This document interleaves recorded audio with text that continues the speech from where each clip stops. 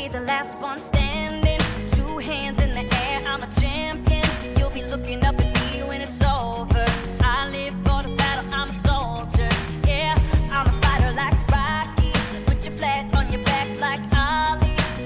Yeah, I'm the greatest, I'm stronger. Bet my dues, can't lose, I'ma own ya. Hey. Hello and welcome back to another episode of Supercoach Insider. My name is Ben. And I'm Chris. I'm Swizz. And thank you for joining us. It's the absolute anarchy season, ladies and gentlemen. Some premiums have fallen and other premiums are shit like Max Holmes. Welcome to the podcast. We have a lot to discuss. 18 seconds. Last man standing, and no matter what you say, some things just can't be justified. Swizz, good to have you on. Oh, thanks, Ben. Good to be here, mate. You know, actually, on all seriousness, it is the Sir Doug Nicholls round, which is always close to my heart because of the time I spent in Northern Territory. So, fantastic week, big match, dream time, all the other games, the jerseys. You know, it's going to be a fantastic round. So that's as serious as I'm about to get on this podcast because, yeah, we'll start dishing out stuff in a moment. Actually, I'll just start off and say Holmes at least, mate. Maxi Holmes is still standing. Every other prick that we put up last week is 6 weeks injured or got, you know, some sort of weird friggin' injury or who knows what. But at least Maxi is still standing. I actually managed to dodge most of the bullets last week. Prick. I had people messaging me, Chris, saying, did he go there? And I was just like, well, he's a dirty bastard, so can you be more specific? Actually, I have a story time. So I was actually at the races over the weekend and a fan came up and introduced himself. And I think my memory may deceive me, but shout out to Colin if Colin's there. I believe his name is. And he came up to me and he's like, aren't you on a diet? Yeah.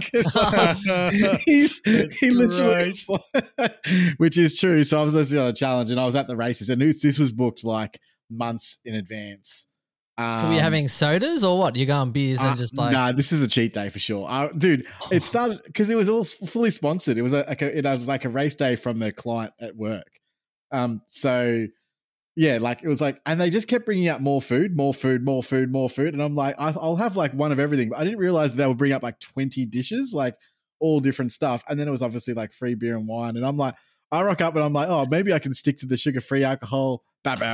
No sugar-free alcohol at all. It was only beer and wine. I was like, oh, so I stick to these like hard super dries, like low-cal beers. But like, I don't like lager. Like, so I ended up switching to the ale. So about an hour in, I'm like, well, today's a write-off, guys. Let's just go have some fun. That's so funny. It's like you're out cheating, like as in cheating on your diet, and then someone's just like, hey, aren't you that guy that records podcasts? And B, aren't you also meant to be on a diet? That's so funny.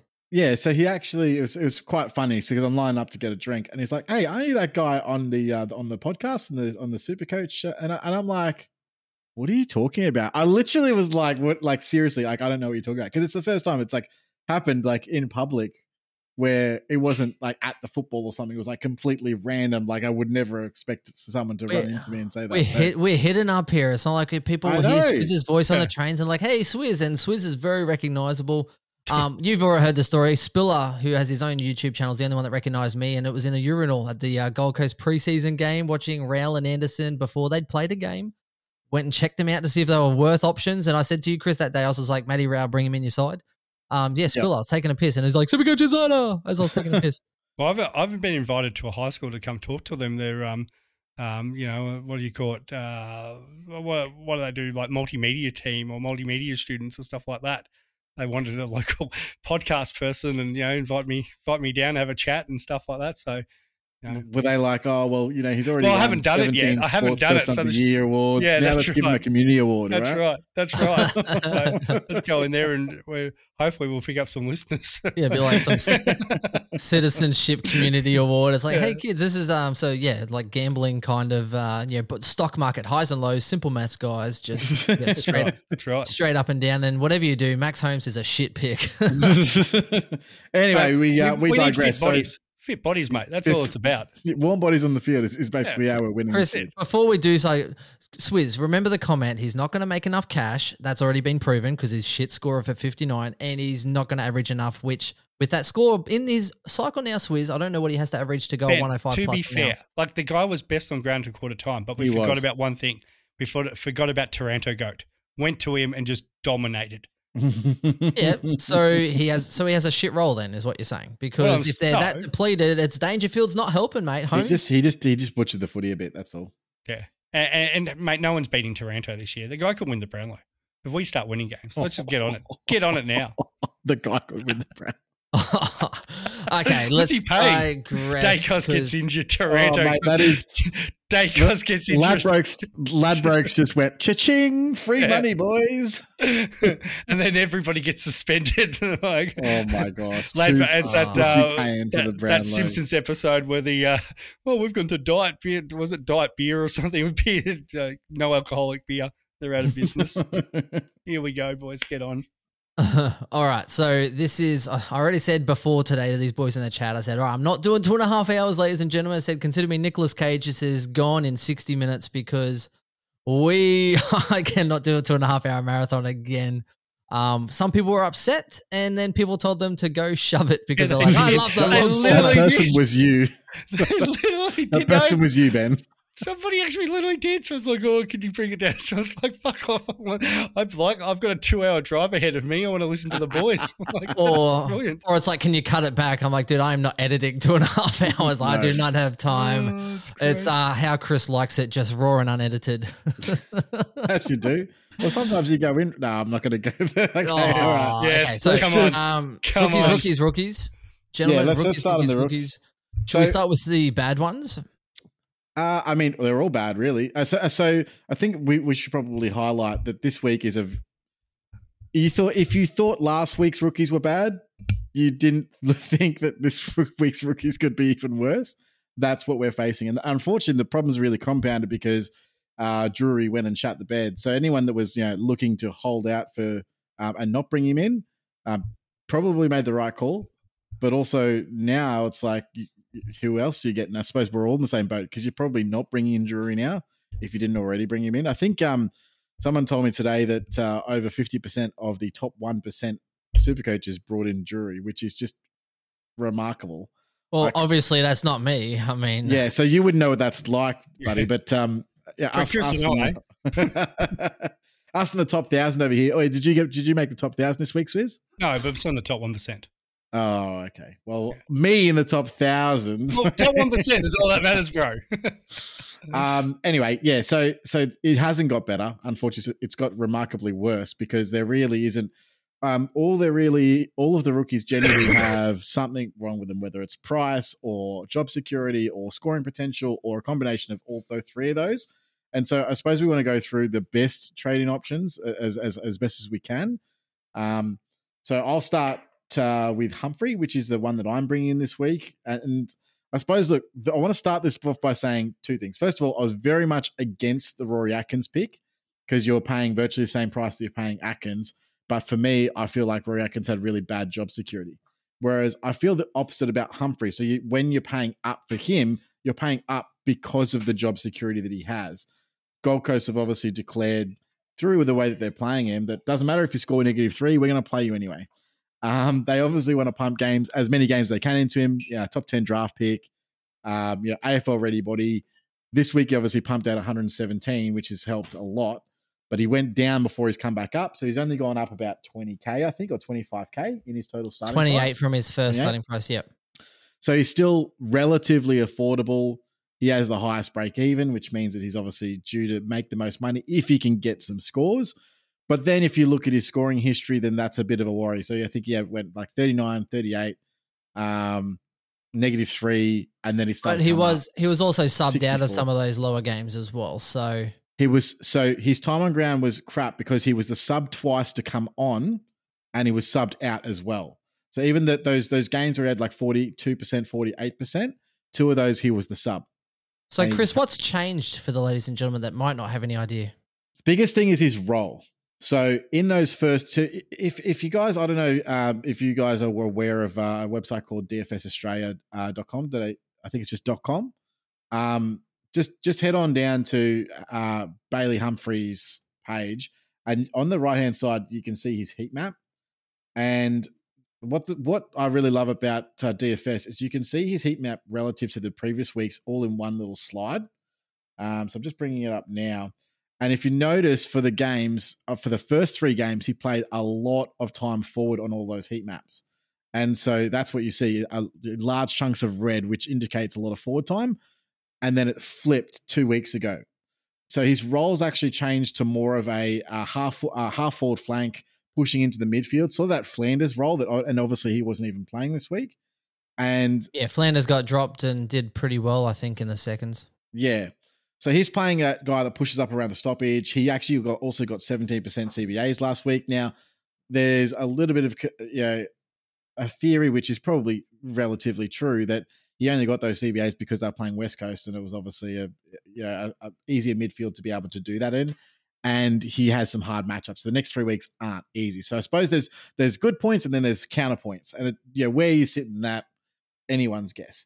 The good news is if he does score relatively decent this week, he's going to make some good cash straight away. So this week's really important to make sure that he spurs that cash gen on. If he shits the bed this week, you might be stuck with a rookie only averaging, say, 45, 50 or whatever it might be for the foreseeable future, for at least the next 3 weeks. But I just see him as a guy. He's the only guy that I can see that's not even on the bubble, but as a trade-in target that I can see playing all the way through the buys as long as he doesn't get injured. Everybody else, massive question marks on their job security, massive question marks on the cash gen ability, and I'm just not sold on any of them. The fact that Drury shut the bed, and I suppose we'll touch on that a little bit later, so it just gives me a little bit of confidence going, okay, well, you got 17.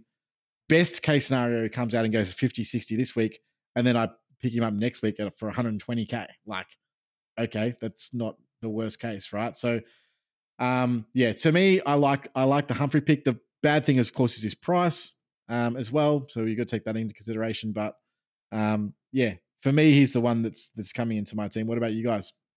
Yeah, he's the only one that I'm really looking at. I know there's Sharp there, but it was the same thing with Nevitt last week. And I thought he played quite well in that game, but just the amount of players that are going to come back from Geelong, Brisbane with Sharp, it's just so hard to pick. North Melbourne even have a single that they're going to make changes this week, and it looks like George Wardlaw will make his debut finally. And I believe maybe Taron Thomas comes into that side as well. So, they're definitely looking at making changes because they're underperforming. So does Jury hold his spot? Does he miss for a week, come back after that? It just fills me with no confidence in anyone else. So outside of maybe Wardlaw in the future, which is going to be a really expensive rookie if we go there, Humphrey's the only one that I see, as you said, that looks like having decent job security.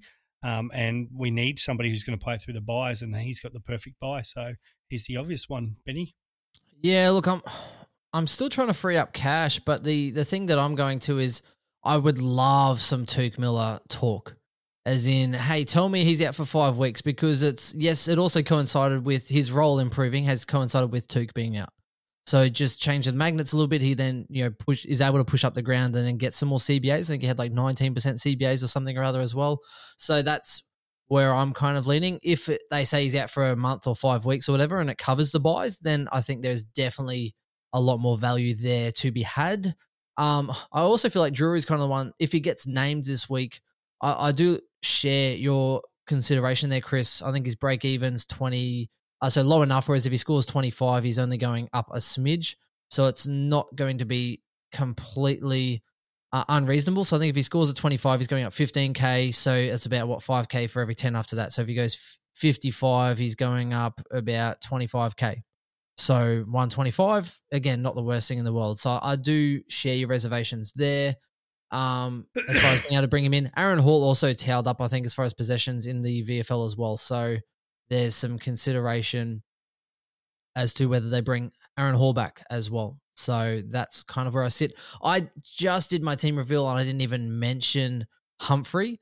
So I'll wait and see how teams are announced. I'll wait and see how Tuke Miller talk comes out. But anyone who scores a -3 is a big red flag for me. Teams can sell me, and I know that his role has improved the last couple of weeks, but I want to hear some Tuke Miller talk, and I want to see teams, and then I'll probably look at if there's room for him, Chris. So just on that, Bailey Humphrey just won the Rising Star, and he had a talk. Sorry? What? Sorry, you had the earphone and yes, Chris, the news has just come in. Yes. Oh, okay, cool. Do you Yes, remember breaking news. Bruce Almighty, and he's just like this. They've just won the Stanley Cup. I do. Yeah, so he just had an interview where he talked about his role and how they actually played him deep forward in the first few weeks, and he just wasn't really. That's not something he's used to because he's used to playing mid that goes forward, and so that's what his role was in juniors. Obviously, a mid that can go pinch hit forward. So he's still even adjusting to the half forward flanker that gets up around the ball, but he said that that's much more natural to him. And that's really what's happened the last couple of weeks and why he's been able to produce such good results.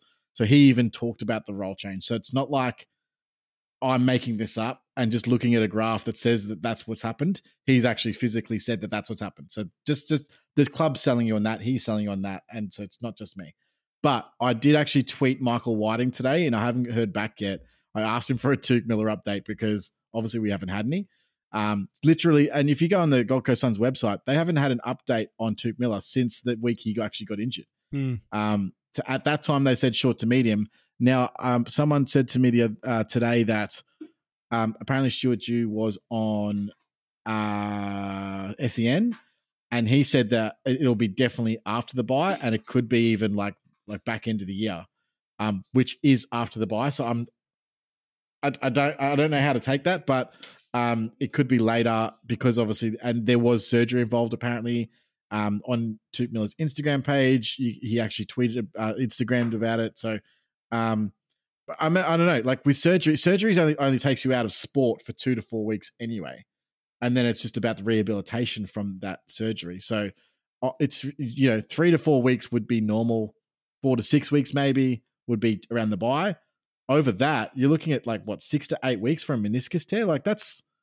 That's not. Is that normal? Unless it was pretty nasty and the surgery had to fix a little more than they were expecting. But again, no news. And again, no news. Which is Gold odd, Coast. No news. Clubs. Well, it's like Wits. When Wits, they're like, oh, he's a tester, but then we found out that he had a fractured back. It's like, cool, thanks for that news.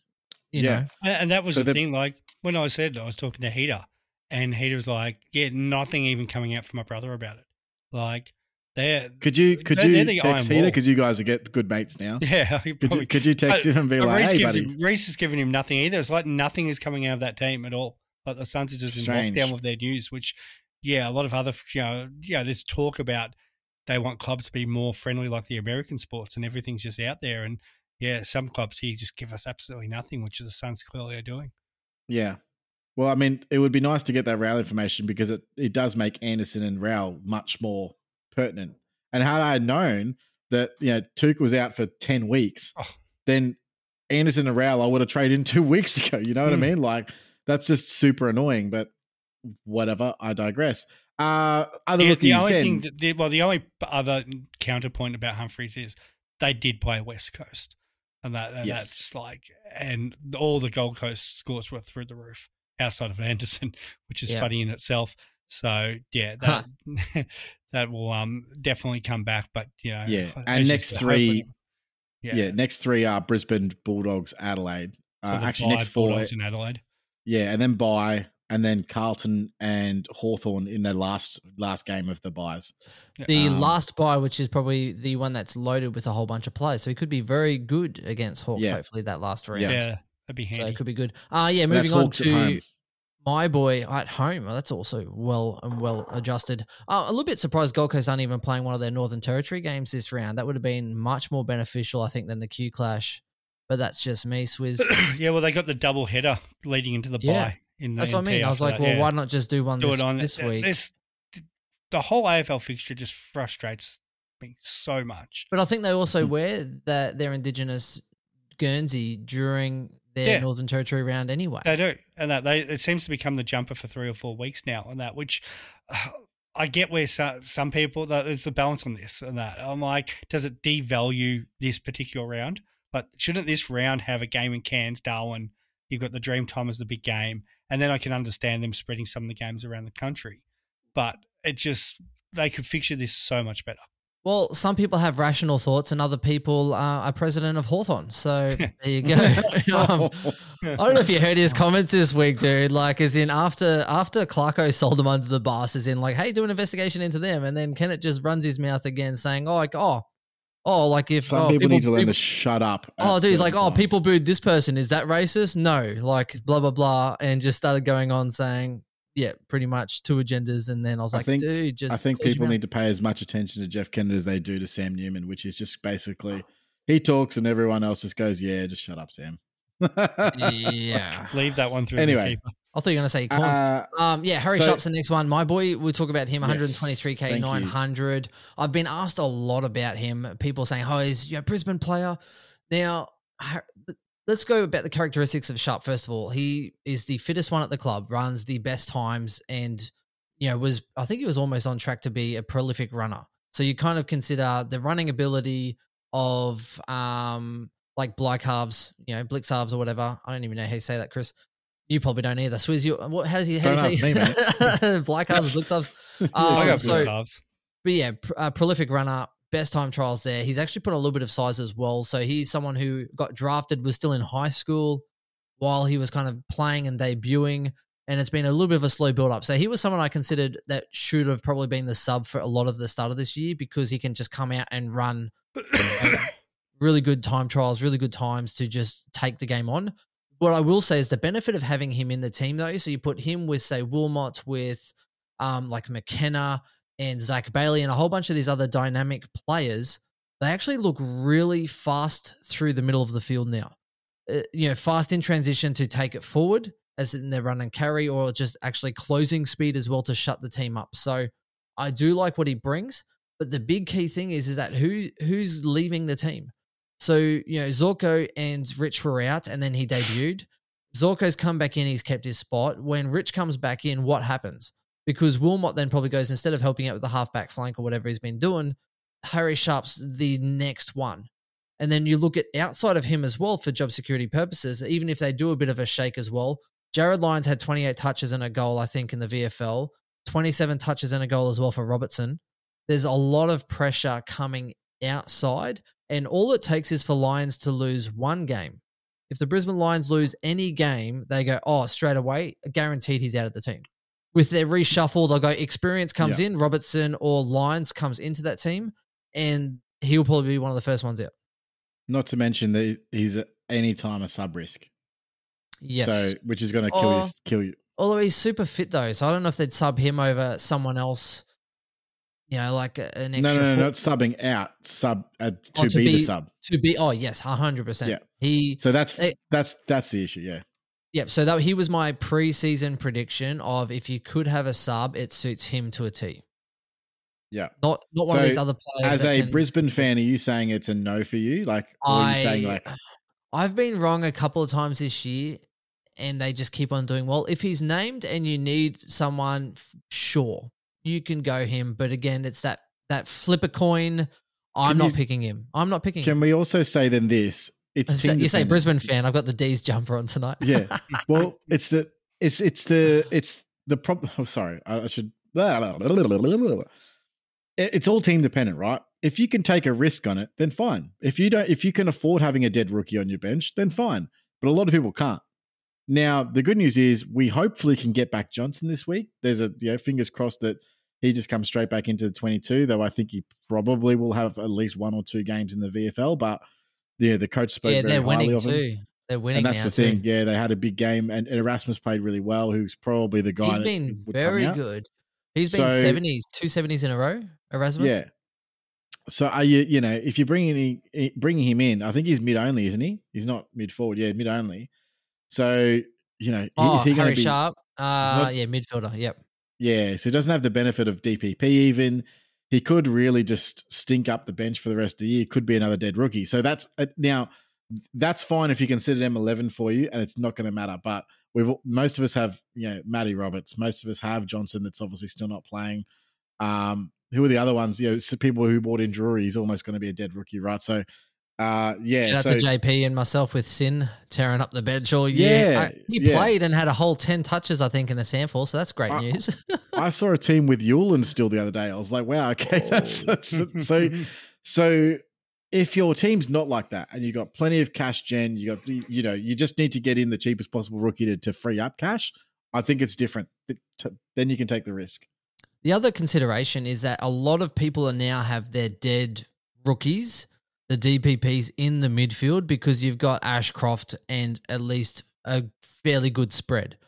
Then your Roberts and like Roberts Constable, I've seen a lot of people, you can use them as a loophole, but ideally they're getting kind of pushed into that midfield as kind of like the 3 dead spot where you're using at least a couple, 2 out of the 3 dead spots in your midfield.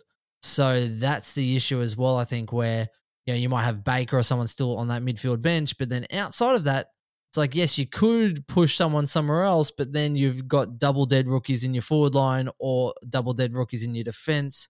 So I think a lot of people's midfields are already pretty strapped as far as dead rookies. Yeah, one of the things that's really held my bench intact is the ability to change pretty much every week where they're all positioned, and it's enabled me to get the right rookies on the bench in the right spots to potentially loophole. The last 2 weeks have been shit for loopholing. Last week and this week have been shit for loopholing. But having him mid only means that you can't do any of that, and I don't even even Weddle. He's defender only. He's just got to sit there. Whereas every other defender I've got is defender mid or defender forward. I can switch them all around. Look, again, as I said, team depend. I wouldn't say don't bring him in if your team's structured the right way. But I would be saying to most people that are trying to play catch up or have really bad rookies already, that is a bad situation to put yourself in, personally. On the other hand, if Rich is due back this week or is he due back next week? I think it's next week, isn't it? No, it was 2 weeks, I think, was the original call, but it depends on if he gets up. So he might be this week, but he's also had a few hammies as well. I was surprised they rushed Zorko back. Once the game was dusted, they subbed him out, obviously, on 100 Supercoach. But, it'd be interesting to see team lineups as well. Yeah, so, if he's named with Rich, that gives you a little bit of confidence. I'm not sure how much, but a little confidence to say that immediate job security is not too bad. But anyway, so moving on. So the other one is Tom Berry. Second game for the Gold Coast. Scored a 48. He's averaging 53 across the 2 games, negative 34 break even. I suppose what we note there is what we said last week on the pod, so that doesn't really change in that Ainsworth and Holman didn't come back last week. They both failed their fitness tests again.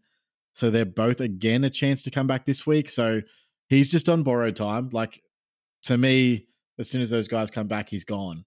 So is that this week? Is that next week? Whatever it is, I just don't think there's enough job security in the immediate term to be like, okay, I'm going to bring him in. He's going to make me $100,000 and then I could at least, make $100K out of him. I just don't think that's a thing. So for me, that's a complete blanket no at all. But do you guys have a different opinion to that, or? No, some fruits are poisonous. Just don't go there. I think that's Swizz? You said it 100%. Yeah. No, nothing else to add.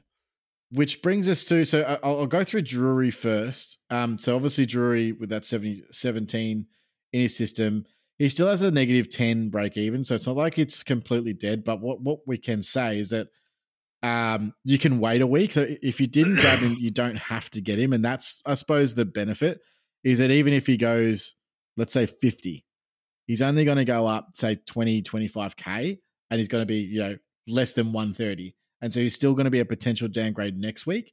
So he probably retains his spot, not because he played well, but because they've had so many injuries. And we get another week to look at him. I just don't think it's really worth bringing him in on the unknown factor of his scoring potential, job security, etc. I really want another week personally. So I wouldn't be bringing him in at his price. I just don't think it's really worth it based on what we've seen so far. But what's your guys' opinion on the Drury factor? I think you've got to wait. I think North Melbourne, big chance that they change up their lineups this week. We've already talked about the Hall and Thomas and Wardlaw. So how, which are the ones that end up getting cut. We know they want to play kids, but at the same time, they've shown a tendency to actually give some of these senior guys a game. So I think with the performances that they've been having, it would not surprise me if Jury's either the sub or even left out this week.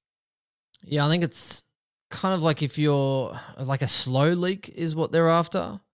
And if there's too much water going out of the boat, they'll just throw some experience in to kind of plug the holes because it's not good PR. Mm-hmm. You're not selling a good message if you're getting flogged and you kind of go, hey, let's play the kids. And if they hold up and they do well, it's like, yeah, awesome. And then all of a sudden it's like, oh, it's too much. And then you go, okay, well, let's just give you a break, go get some confidence. We'll bring some senior guys in to do the role and provide some stability, provide some confidence that, to slow the leak. And I think that's where they're going to come in at this point. So North have been very, very uncompetitive, I think, the last couple of weeks. So it wouldn't surprise me if they try and go, yep, haul back in. And, even Taron Thomas, if they give him a gig, just play him in the forward line. Give them something. Just provide something. Give a lead up. Give some X factor. Do something. Cunnington, who got dropped as a message, interesting. So I think he'll come back in and play probably some of the LDU minutes and put him in the midfield a little bit, try and get some contests and pretty much put the pressure on him. Say, mate, that's your job. You need to go in, get the clearance, get the contest, get the hard ball. Otherwise, if you don't do your job, we can't play you anywhere else and you'll get subbed again. Yep. So, yeah, Drury, I think I like him for freeing up cash, but I think, Chris, your point is probably too sensible where you can just wait a week and he's not going to burn you. Yeah. So now we can look at guys that have played a little bit and outside of obviously Humphrey that you could potentially look at as downgrade targets. So the first one I want to talk about is obviously Josh Weddle. Obviously he was on the bubble last week, but at 168K, if you didn't pick him up, you could potentially still look at getting him in. I thought he was brilliant. Used the ball extremely well. Was playing a little bit more halfback as opposed to lockdown or centre halfback last week.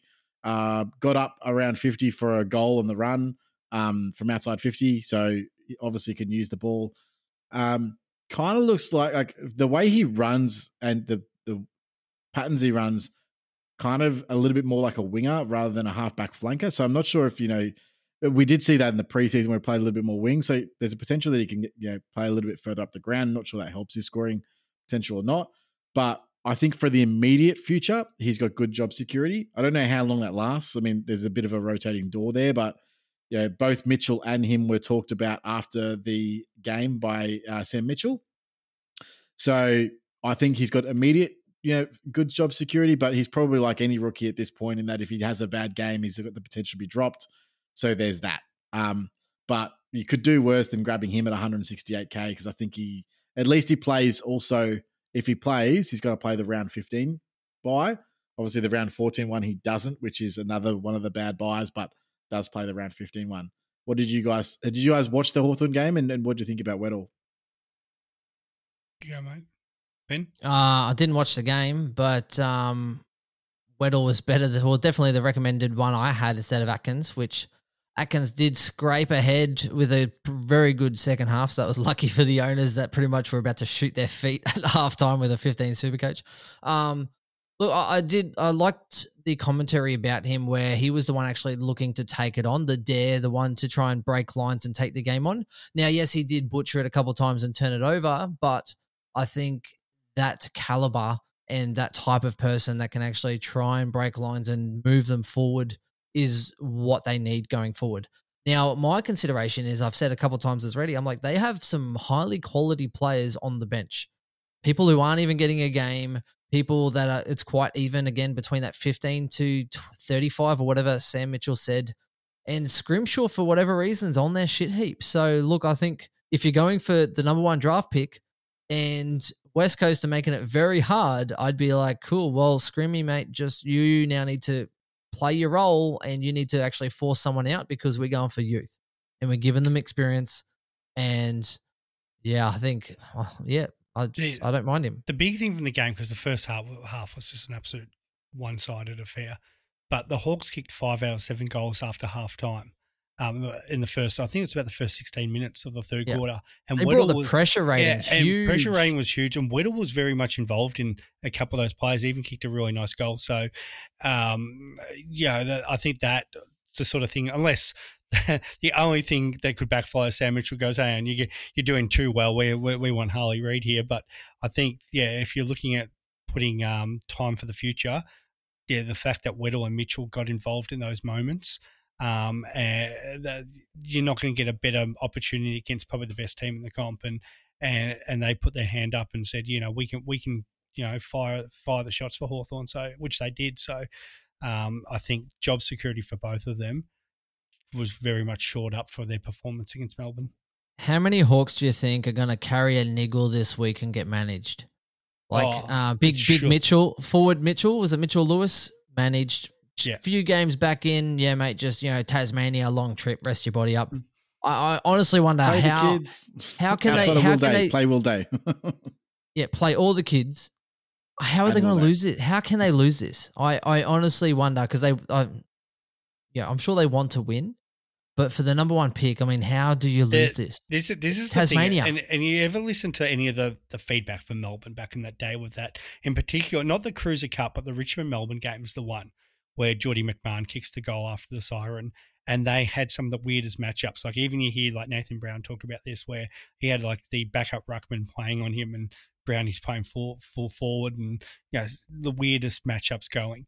It's just a little bit like when Sicily goes off the ground, But from the players' point of view, when they run out, they want to keep winning. Now, outside of maybe Sicily, who's captain long term is going to be there, maybe Will Day, who get the idea of probably bringing in the young fella, or everybody else running out there wants to win. So, can this fracture your club culture and everything you stand by more if Sam Mitchell starts pulling all these strings? Like, it's easier to leave the guys out, but if Sicily lines up at full forward hypothetically, and there's just all these players out of position, and is that going to do more damage for the club than what by getting Harley Reid in, as good of a player as he is? So Mitchell Lewis managed, Green not back in, Sicily forward. That's the only way they can do it, is by leaving guys out. They can't be putting these guys in weird positions and stuff, and the thing is, West Coast are rubbish. Like, they generally, I've been on about this for 2 years, and well, Sicily might play forward because he doesn't have a matchup because Darling's out. He's fractured his arm. They can probably get away with that, but still, you can't sit there and say your best backman and go, we're playing him full forward, because it just stinks of tanking. And the other point is they've still got to play North Melbourne later in the year, so they've actually got another very winnable game.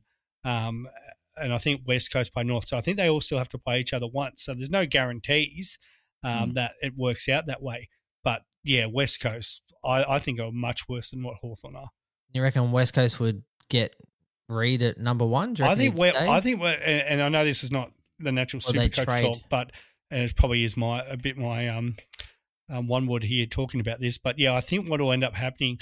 Well, firstly, I don't know about Harley Reid's go-home factor, because I don't think that's the situation. But West Coast have definitely shown that they're happy to trade back if it means getting Western Australians, like they did last year with Ruben Jimby and Hewitt coming in. So they're definitely open to those ideas, but it's going to be for the right trade. And I believe Essendon, and this is where the rumour about maybe Parrish goes, because I believe the Bombers have 2 first-round picks already, like their own and one from last year. So if they were to able to move on Parrish, does 3 first-round picks get it done? Because I know Melbourne have 3 first-round picks, and they're trying to already talk to clubs about who are up that end, being North Melbourne Hawthorn and West Coast about it, but their picks are way much higher. So there's definitely interest from the Melbourne clubs about Reid. And I think if it was West Coast, they might look to trade back. But naturally, Hawthorn. Hawthorn and North would take him. Would take him in a heartbeat. Even though a couple of their supporters today going, we've got plenty of midfielders and that. But you don't have Harley Reid. Like this. Well, Harley Reid can play defence. He can play midfield. He can play forward. He can play anywhere. The other day. Let's wrap up the Reid talk. No one cares. It's next year. They do. People care. This is influencing this week. 38 minutes. We haven't got onto the premium, so we've got 21 minutes before Ben From a Supercoach perspective, Chris, this game's going to be bizarre. I've got whiskey now, Chris. It's fine. Like you might be on fire this week with Ruben Jimby. holding him. Yeah, mate. That's why I hold him. Friggin' massive, mate.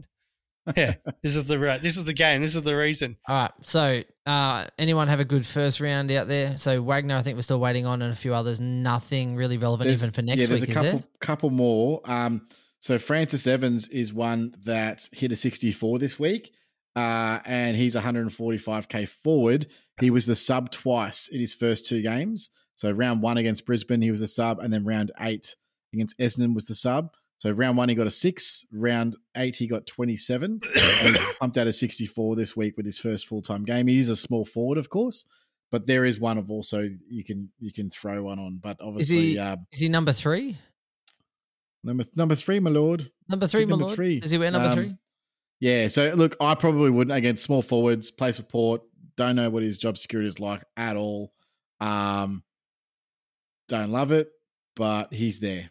And he's 145k. So there's that. There's also, if you missed on Nevitt and you're happy paying up, then he's still there because he looked very good this week and scored another 70 score. So job security hasn't changed there, but no, they literally have guys coming back to play that role. As good as he looked, I was talking to a couple of Geelong supporters near me when I wasn't giving it to them, and they were, and they thought, he definitely is somebody who deserved more of an opportunity. But with the listed players, and that's not your Dangerfields, but you're talking about your Gary Rowans. As much as his form hasn't been great, comes back in. Stengel comes back in. Brad Close this week.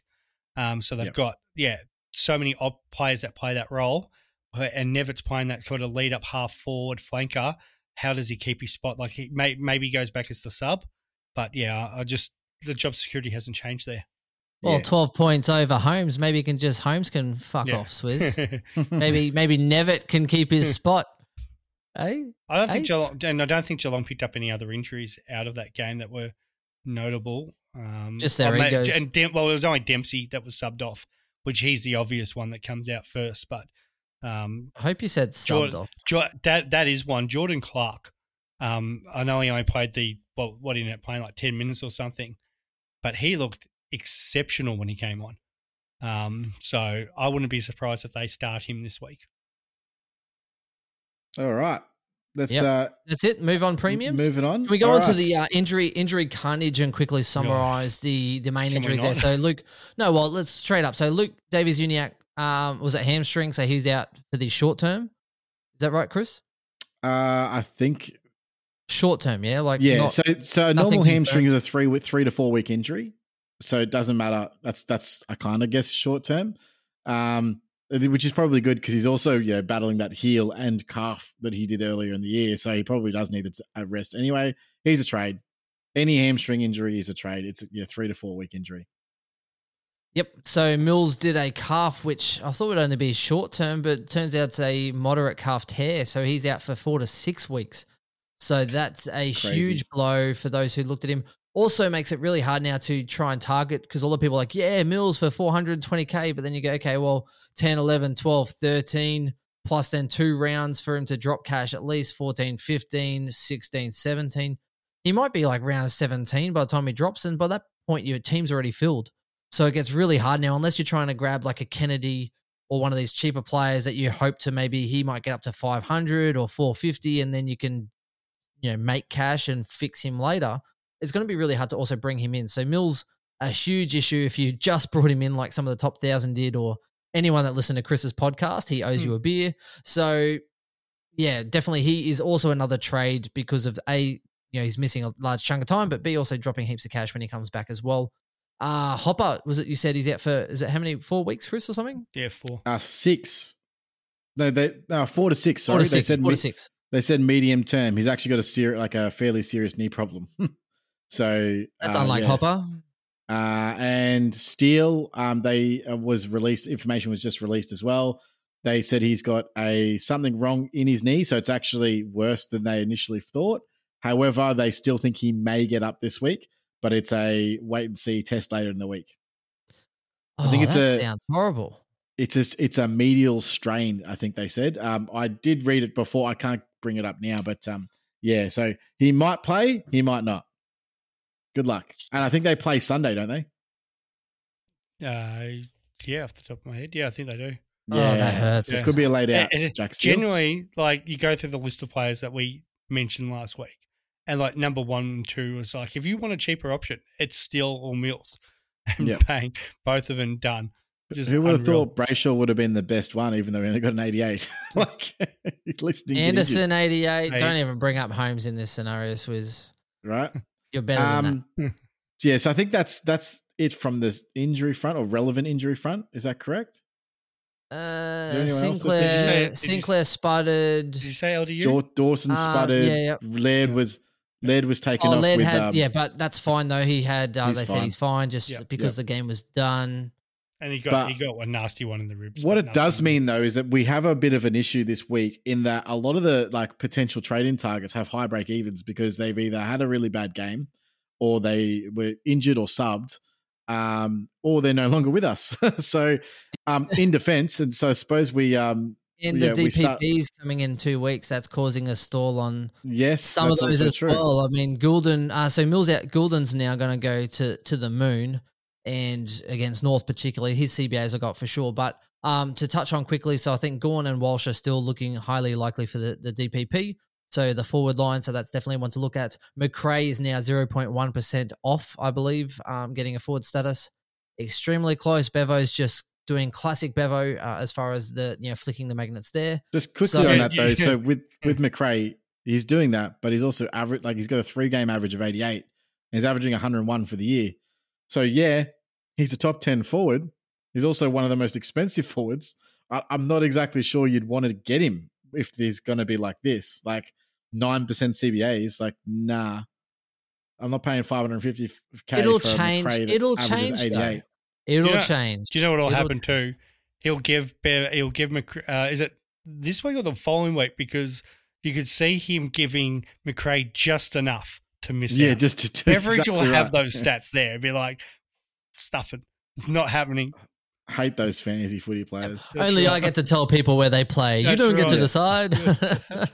And then flicks it around. So, Yeah, so I think Walsh and Gawn are obviously the ones that are relevant there. But again, even with Walsh, like obviously he's probably more relevant, but he's not averaging like through the roof. You know what I mean? Like he's averaging kind of what he's priced at, which is what, like 110 is 615K. Like, I guess you pay 615K for a forward. Like, I think he's been going like 115 probably the last few weeks, but since his first game. So I still expect he will start to get more. He'll start to get some more CBAs at some point as well. I don't think they play the whole season with him playing that forward. Dude, they did for most of last year, didn't they? Yeah, they did. Most of last year, Walsh played that same role. Like, but he's still a 115 guy. But he wasn't a forward eligible player. Yeah, that's the thing. No, because he was close last year.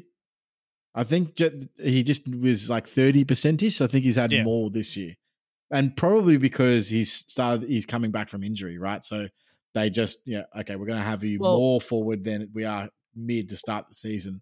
Well, at what point do they just say, hey, what's the point in having someone that good to kick it into forward 50 if they can't bloody kick straight anyway? What they do, Ben, is so Walsh starts up in the half forward flank, and he then just pushes sprints in straight away, and he gets the first handball usually out there. So he's got a 5-round average of 115. So you're paying for what he is, but then you're going to have a forward who's probably the number one forward. Yep, I like him. Chris can get stuffed. It's hard to ignore a forward that averages 115. Oh, look, I just don't think it's worth really like holding your forward line because of it. Like, why? Like, I mean, to me, and I suppose this is a good segue. Like, would you rather him or Darcy Cameron for 120K cheaper? No, I'm getting Darcy Cameron anyway, but I think that's a lot of people say last position in their forward line, right? Yeah, but a few people still have Zeeble or Sheasel sitting in their forward line. So if you're in that boat where you can swing one back, I've only got 2 spots. One's for Gawn coming in from the ruck line, and the other one I'm kind of hoping maybe Walshy boy. So that's me, Chris. Just because of the way they're averaging this year with a couple of these forwards and defenders, there is food for thought to play one of the dual position players in your midfield. Because the midfielders have been awful. Well, the pure problem, midfielders. Yeah, and that which is true, and so I'm actually looking at doing that, and especially over the next few weeks to try and even things up. But with Walsh, he also has the worst buy, so he's got the last buy. Yeah. So even if you wanted to buy flip to him, you can't. So there's just not it's so hard to plan around having Sam Walsh. The one way you could do it is say if you're in my position where you have LDU, so you've got to trade out LDU. He's already got that back buy, so you're already planning for that person. Then it's not going to impact your buy structure at all.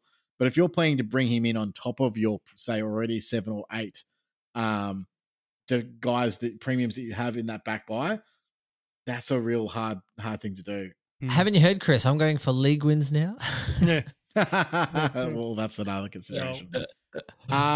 So yeah, DCAM is one I just wanted. We just briefly touched on there, but it is probably going to be my trade in, one of my trade-ins this week. And part of the reason is that there really isn't much else to go to. So especially in that sort of 2 weeks ago, I was looking at getting Mills for 520, Steele for 520, Brayshaw was in the mix. There's all these guys that are around that 520K mark.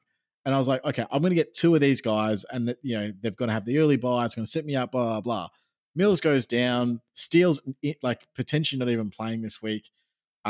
He's had an 84 because he got subbed out at 3/4 time. His break even shot back up to 120. So like, even if I wanted to bring him in, like I don't need to bring him in this week. Sinclair similarly has a higher break even now. Looks like he's actually dropping to 500 flat or less. Exactly right. So there's all these guys that's like, so let's say you're not in my position, and the average Joe out there, they probably don't have Dawson, but you can't bring him in now because he just dropped a 90 and his score's coming down.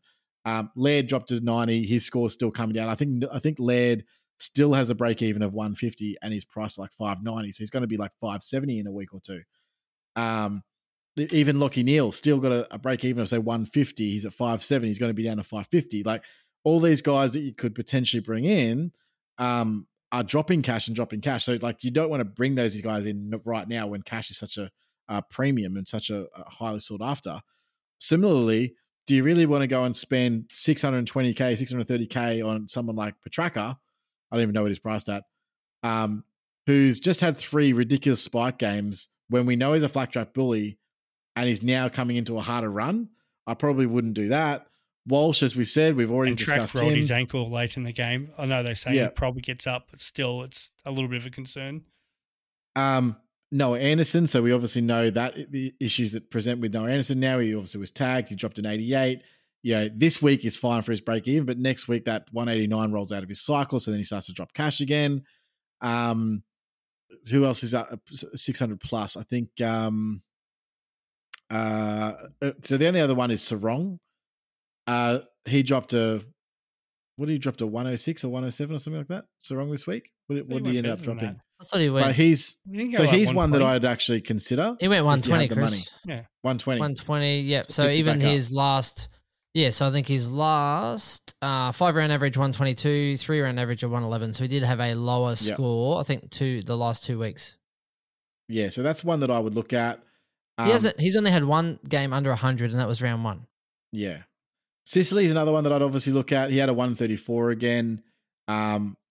Buy dependent, of course, because those defenders do share that round 14 buy quite frequently. Obviously, coming up against West Coast, is he going to play? What's going to happen there? That's a conjecture as well.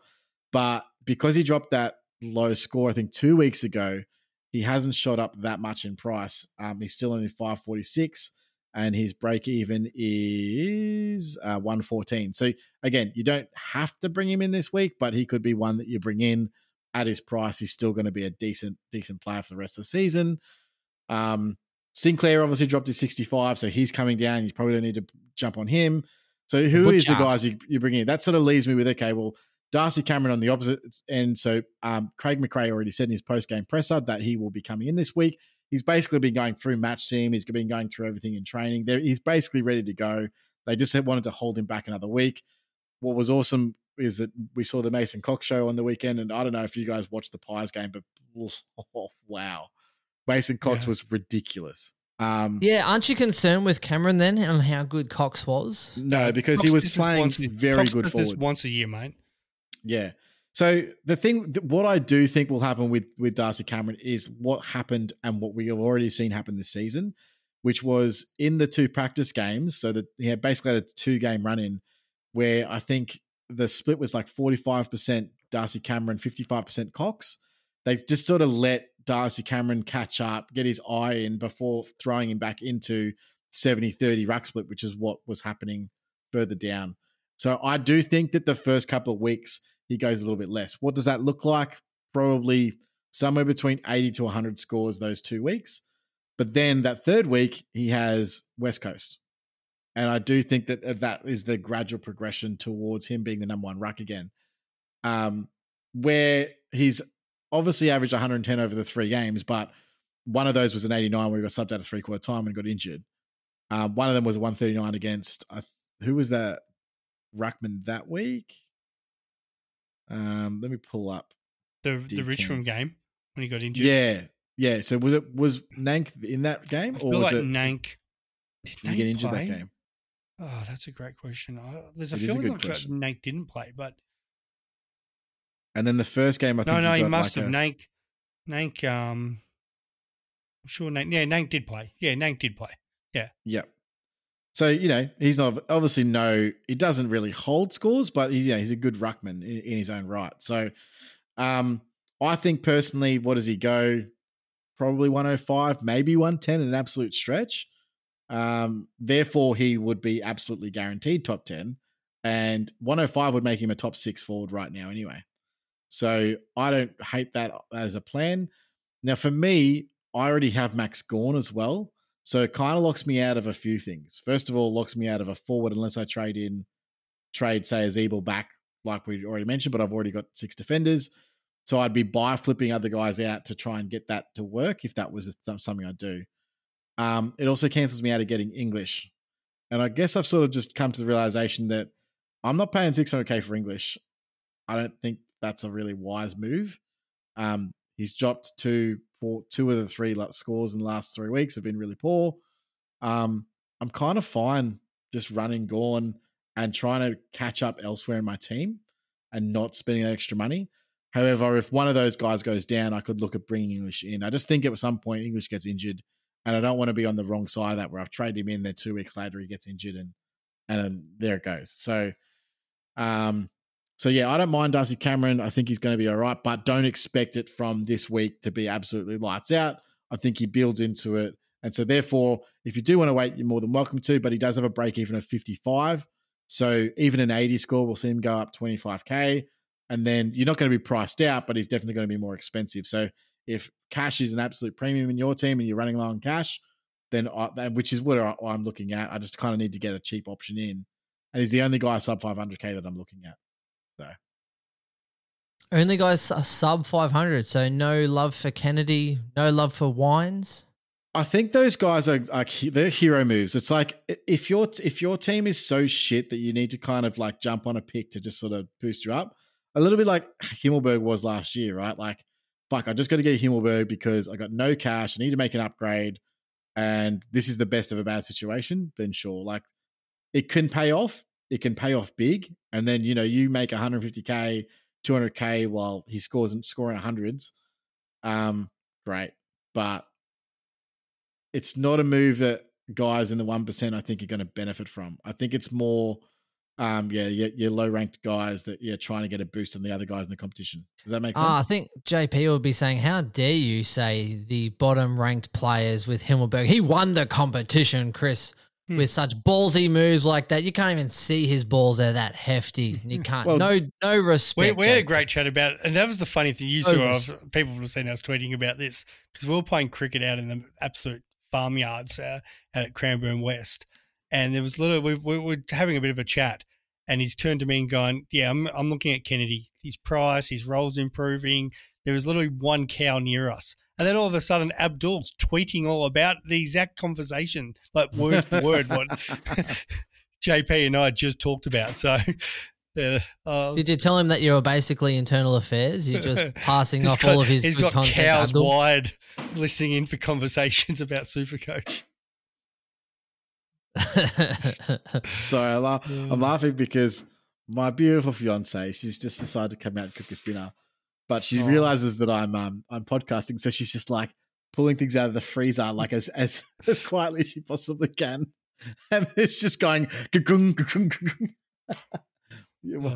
Right, honey. I would the way I'd consider it, because what are we talking about? Wines, what's 420, 425? Yeah, 420. Kennedy's about 350, I think. So there is potential. Like if you said I had Wilmot and maybe another rookie that you've got sitting there that needs to be culled, say Chandler, for example, and you had a little bit of cash, there's potential that you could bring both of them in, and going down the track, they could become like an M8, M9 situation that you could loophole going forward.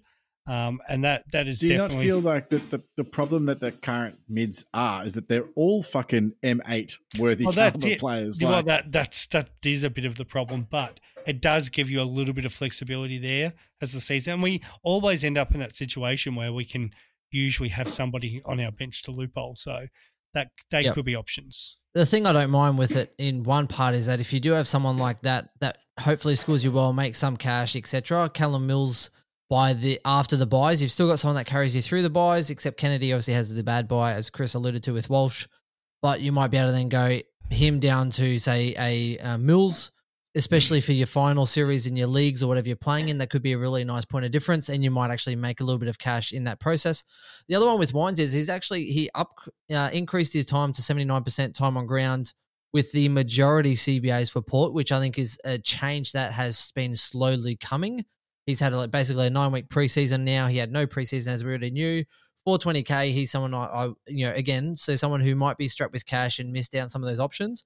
I know for me, I can actually turn Hopper and I can turn Chandler into Darcy Cameron and into a Kennedy. So because my issue, unlike Chris has been trading all of his bench rookies. I've been upgrading my premiums on field, but then playing rookie roulette because I couldn't afford to trade the guys on the bench. So Chris is in a really good situation where he's been upgrading on his bench, but having good players on field.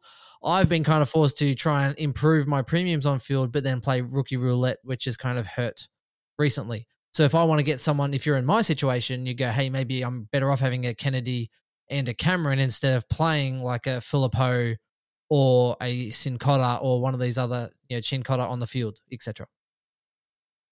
Yeah, there's considerations, and I just had a look at Wine's stats.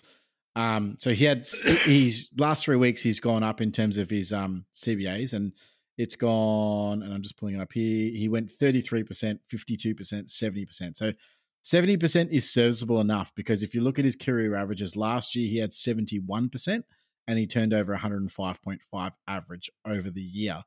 So with 70%, it sounds like that might be enough for him to be 100 plus averaging mid. Let's look at the negatives, of course. So the problem is, again, he's got that bad buy. They've got a lot of midfielders in that group. So, they've got Drew, they've got who Rosie, completely Butters. dropped out. So look at the other guys that also had CBAs or lack of CBAs last week. And I go, okay, so does that hold then? And that's my issue. So I'm bringing up Port CBAs. So Connor Rosie had 64%. Horn Butters Francis had 58%. So he's dropped slightly. His season average is 60%. So he's been dropping a little bit.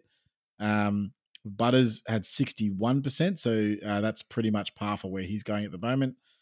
Drew dropped down he had 41%, dropped down to 36.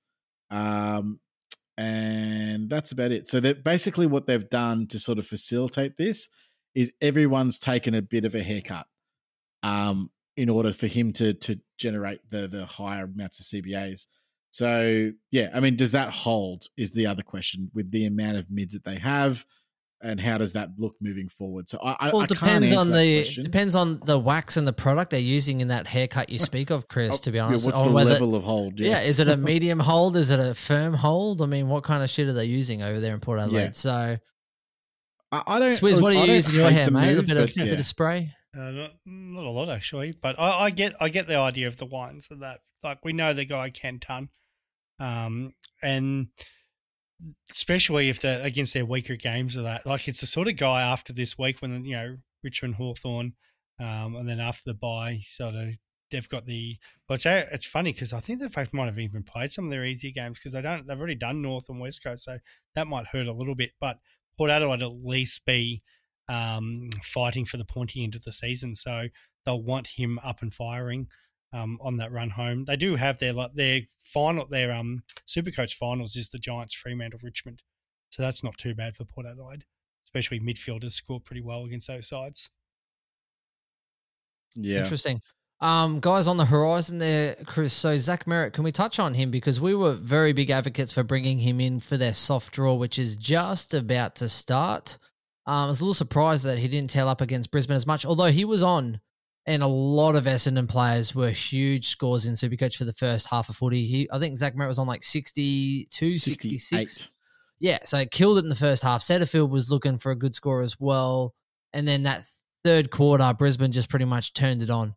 And Essendon just couldn't find the ball, to be honest. Couldn't get their hands on it. Yeah, well, their next 6-7 weeks is a great run, and that's arguably why I wanted to bring him in. But also, so Essendon have Richmond, West Coast, North, Carlton, Freo, Port, and then Adelaide all in a row.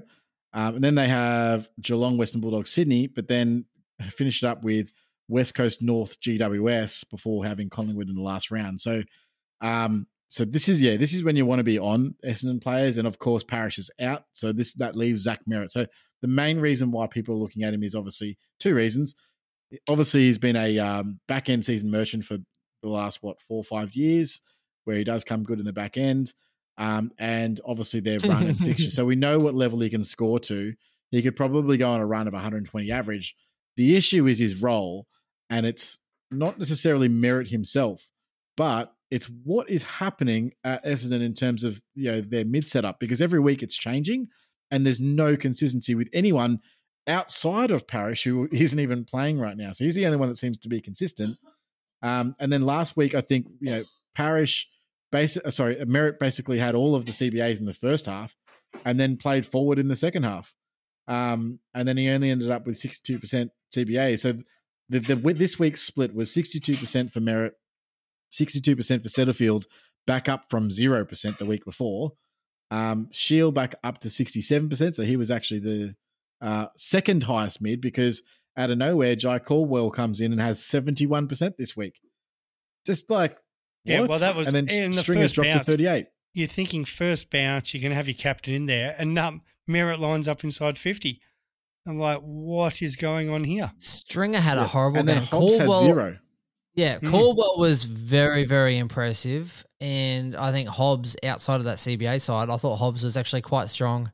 Outside of him trying to kick an inside-out ball out in the full, I thought Hobbs was actually quite a good player for them as well. This is why because they're definitely a key back short, why the consideration of moving on Parrish, because they've actually got too many of those sort of inside, similar types and can't get them in. And then they're playing them in roles which they're not comfortable playing.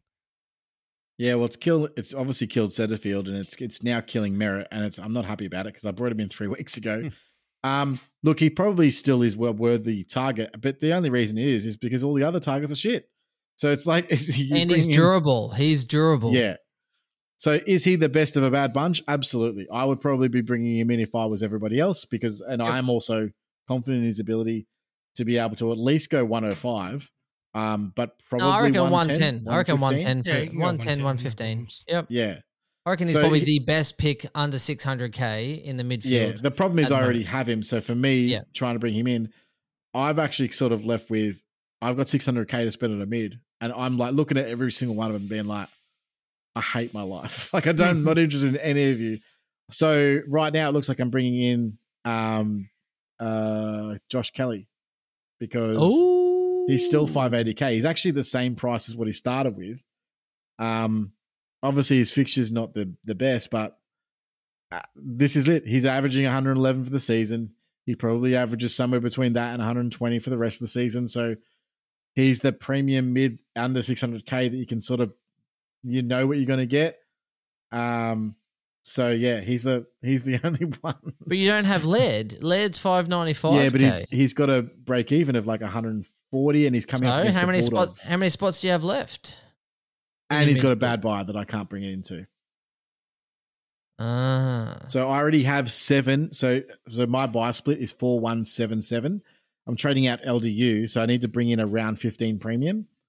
So LDU's around 15. I need to bring in around 15, which is Josh Kelly, and that keeps my buy split even. If I brought in Laird, I would change that to 6 on the round 15 and 8 on the round 14, and I'd be screwed, especially considering a lot of my rookies are also round 14 rookies. Okay, but he has the round 14 buy, yeah? So yes. That would give you... 8 More for premiums the- in the round 14. I'm even across 14 and 15 right now. So if I change one from 15 to 14, I go to 6 in 15 and 8 in 14, and I'm unbalanced. Does that make sense? Don't confuse Ben this late at night. No, as in you're talking about dropping one from your round 15, but you've got LDU, so wouldn't you just go like LDU, that was your round 15 rookie, right? So round 15 premium. Yep. Yeah, but with the amount of people that are going to be short anyway in round 15, wouldn't you rather the extra one in that one plus then, so the different rookies or other sideways you could do? It's just shifting a problem. You're either going to go round 12, 13, or 15.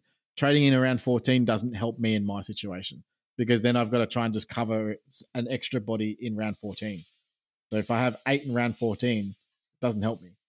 8 out, you mean? 8 out. I already have 7 out. Okay. Yeah. So I thought you meant like you only had 8 premiums, and I was like, dude, what's your fucking problem? No. I've only got 8 in round 14. I was like, what's your problem? Like, yeah, easy. So if I want Laird, I've got to wait till round 15, which I probably won't. And to be honest, I'm okay with that because he looks shit and he's injured. So like, why would I want to bring him in? I'm targeting round 12 guys, but we'll see how we go. At the moment, it looks like I'll bring in Kelly this week. And then it's a step up for you, Chris. Normally, you only target about 8 guys at once. So I was targeting Mills if he's off his injury, but now won't be. So now it's going to be, looks like Neil, obviously after round 12, and then Steele if he comes good, and then we'll see.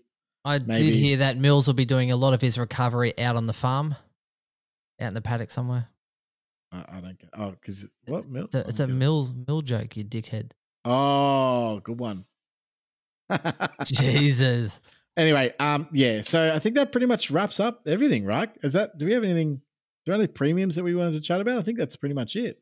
The only other consideration is, we spoke last week, I guess. Goulden about obviously is a very good trade in. While yeah, Mills but is out. 556K or whatever as well. That's 560. It's a lot to pay though, isn't it? Not when he's averaging 150. He's 156 last 2 weeks.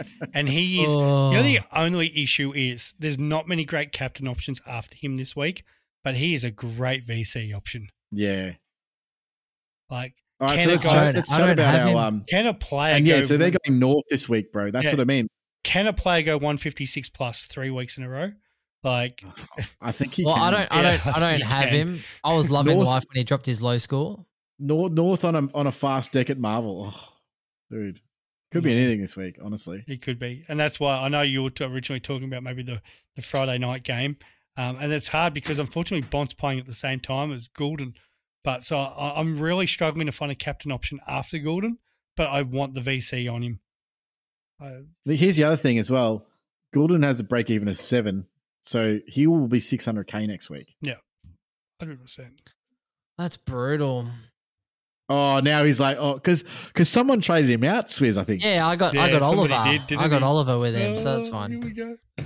That's true. Oh yeah, I've already a bunch of rookies, but I mean, you can get Oliver with the premium. I did it with Setterfield, and you've done it with rookies. But hey, let's sideways the best forward premium. He's not even the best forward. Oh, he's kind of close, he third in line? Mate. He's 108. He's averaging 108. Mate, give it this week. Yeah. This time next week he will be. No, yeah, right. Yeah, he's not going over 114. Well, he's 108 at the moment, mate. He's only got 6 points over Timmy. He's fourth. Even if he goes 150, he's only going up 5 average, so that's a 113. Still won't be the highest. That's as long as Taranto. That'll be second highest. Yeah. Maybe. If Dunkley doesn't fire. Anyway, that was part of my team podcast. I'm not going to go there, guys, because you won't listen to it anyway. But the reflection for me was, number one, don't bring in breakout premiums, a.k.a. Ridley. I was like, you're better off just going down to them, like day cost, just paying and trading down. And then the other one was don't sell the farm. And that was me selling the farm to get Clary, who I thought was a must-have. And in the end, he wasn't a must-have. And the captaincies I was worried about. I know, but the captain I was worried about, I was like, hey, I need a captain option. And the captain I was worried about was Bontempelli. So just on that quickly, buddy, you were completely right, by the way. And so I think you should deserve yourself a pat in the back. I don't know if you've noticed, but Clayton Oliver's CBAs have dropped. They have? Oh, through the weaker teams, yeah? Yeah. So against Richmond, weak team, 76%. Against North, 75%. And against Hawks, it was 75%. So his season average has dropped to 82%. So that's down, 5% on last season. So that's pretty much where we thought. Obviously, what have we also seen? He hasn't had that 200 game yet. Yeah, he's only had 150 score, and everything else has been 120 to 130. This is the worry I was about to say about thinking Gordon.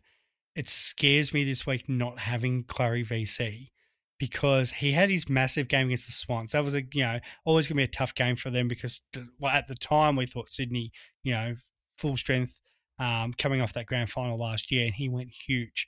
Port Adelaide, this is a big game for them. Petrarca on a bit of an injury cloud, so it's going to be all Clary in there.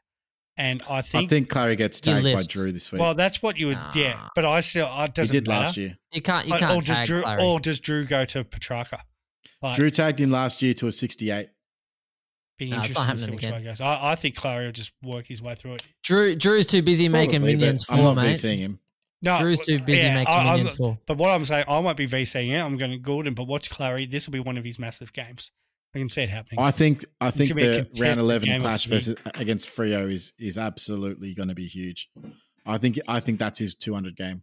Yeah, so I feel like he had 150 coming this week because it's going to be a contested match. Trying to talk yourselves up and trying to listen to your own thoughts that I even put that out there twice, ladies and gentlemen. And if you're at home and you've heard the pun twice, the Drew pun, no respect. You're too busy listening to your own voice and trying to speak your own words. How dare you? I still don't know what he said. Where you're exactly. Well, I think you're the other way, Chris, thinking these Melbourne Rucks could get hold of Teakle. Yeah, absolutely. So Gawn is my VC this week. So if you do have Gawn, I think that's an absolute Monty. I think he goes 140-ish. Do you have Clary? Yeah, I do now. Yeah. Ooh. But I won't be VCing Clary. No, not a chance.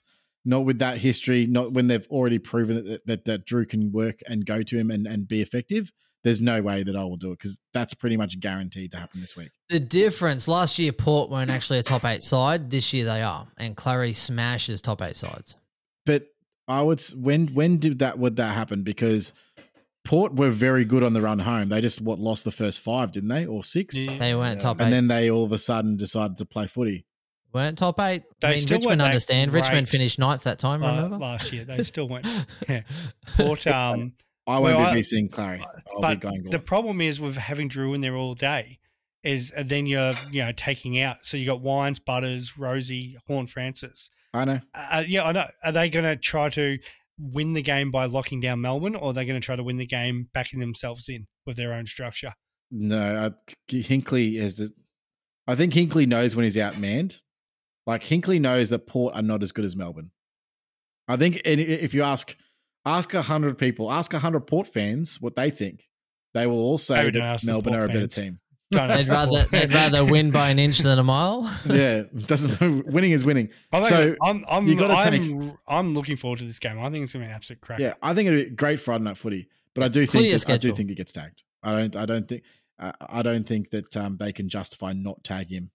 So I'm going Clary, so that makes it everyone VC Gawn because Chris is going that way. So look, I'm going the opposite way because I want to keep Chris's good form going and in fortune.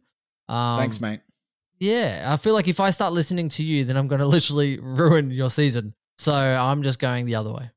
And captain for me is just going to be Bont against Adelaide. I just think that he gets the Dawson matchup head to head. It's not going to be like a run with roll or anything like that. I think they just go head to head against each other. It's going to be who gets on top. That both of them could potentially go really well and really good scores. Just going Bont for safety purposes because I think a lot of people will have him. But yeah, I don't mind that. I mean, there is quite a lot of captain options this week, to be completely fair. But yeah, I think. Can you help me out with some because I'm actually the problem is the games at the same time. North Melbourne, Sydney, and Bulldogs Adelaide at the same time. I also think Dacos probably towers up Carlton, to be honest. Yeah, also. Yeah, well, that's the one. Depends if I think Curnow is a forward tag on Dacos, to be honest, because he was subbed last week. I think he comes into the team to play that role. So I probably wouldn't go Dacos, but Marshall against GWS. That's the one I've got at the moment. Yeah. Marshall is my backup captain. He's there. Maybe Dunkley against the Suns. Or, I mean, if you've got Anderson or Rowell, I would also look at those two because Brisbane, again, they're not going to tag. They leak points in that midfield too. Yeah.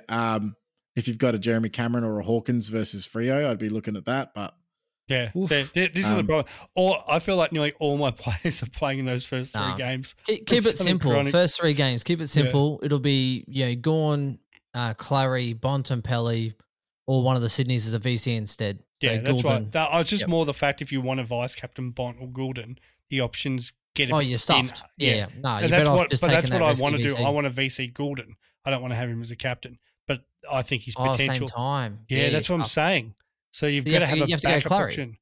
You got to go Clary. I don't want to captain Goulden.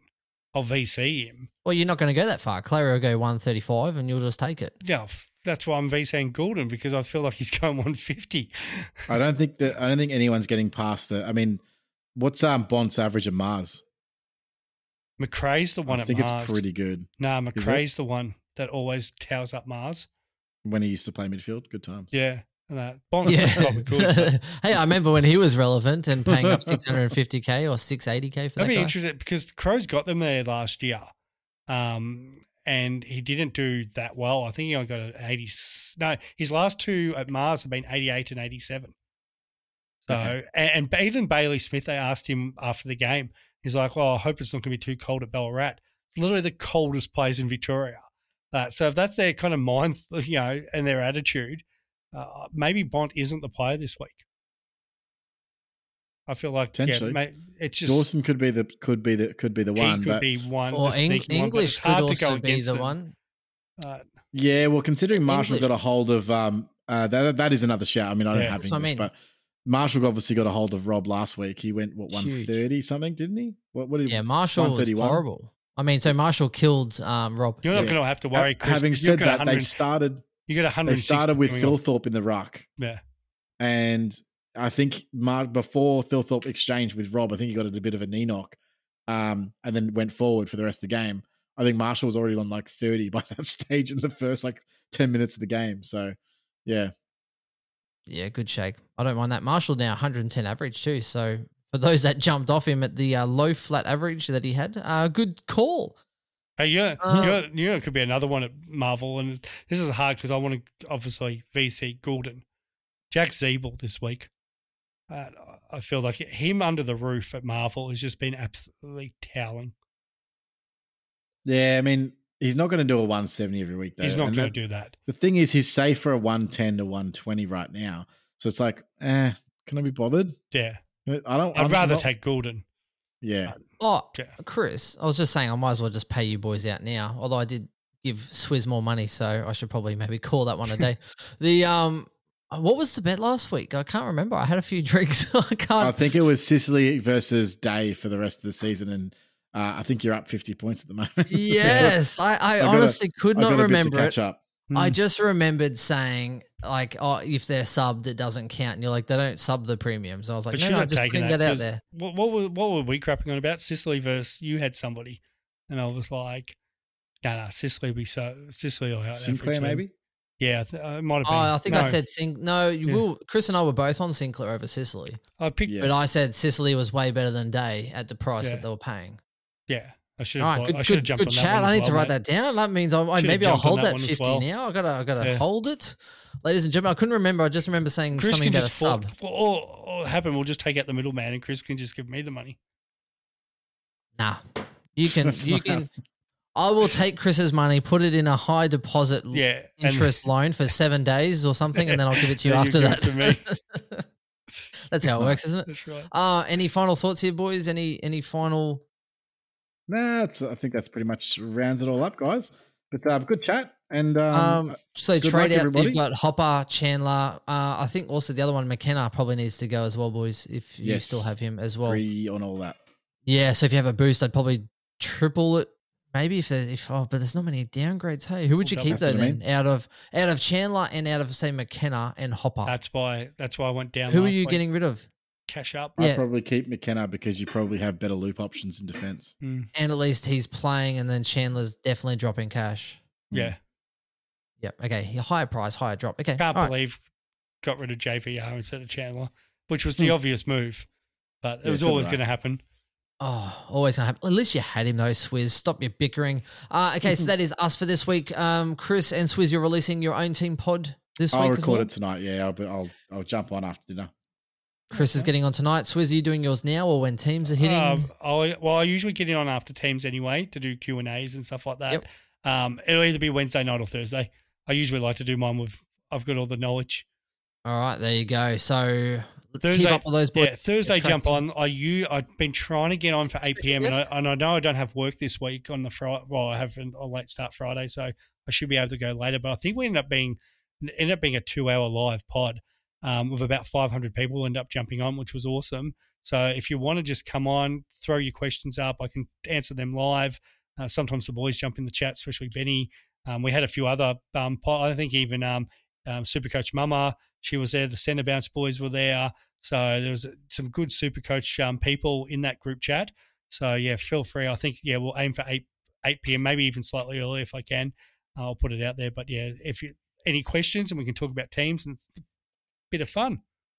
Yeah, sounds good. I think even Damo from Jock Reynolds, I was chatting to him. I think he said you send him some messages and stuff. I said, mate, you got a Thursday night Q&A is pretty much where everyone, lets their hair out and talks about all the latest amount of information and trying to problem solve, because it is a mad scramble to finish to that finish line for that Friday night. And what a great Friday night it'll be. That's us then. I did do my team reveal. Obviously, it's been 2 weeks waiting. I've just put it out on the line as well. Oh, it has a good score, does a team reveal? Oh, yeah. Well, you got to put one in every 2 weeks, even if it is shit. But look, Chris's will be up on the line anyway. I beat you once, Chris.